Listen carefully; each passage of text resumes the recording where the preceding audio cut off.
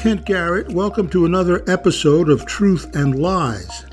During a March 15th appearance on Fox News, Representative Tulsi Gabbard said that freedom of the press in the United States is not so different from Russia.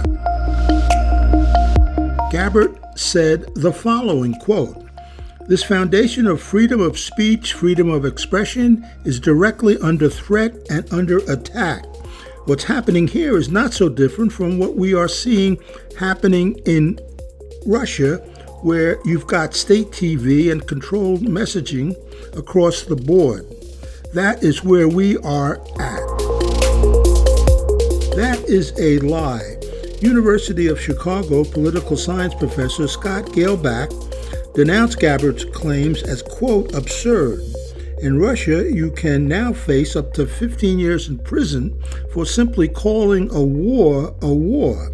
In the U.S., citizens such as Tulsi Gabbard are free to make not only truthful but untruthful statements without fear of legal sanction.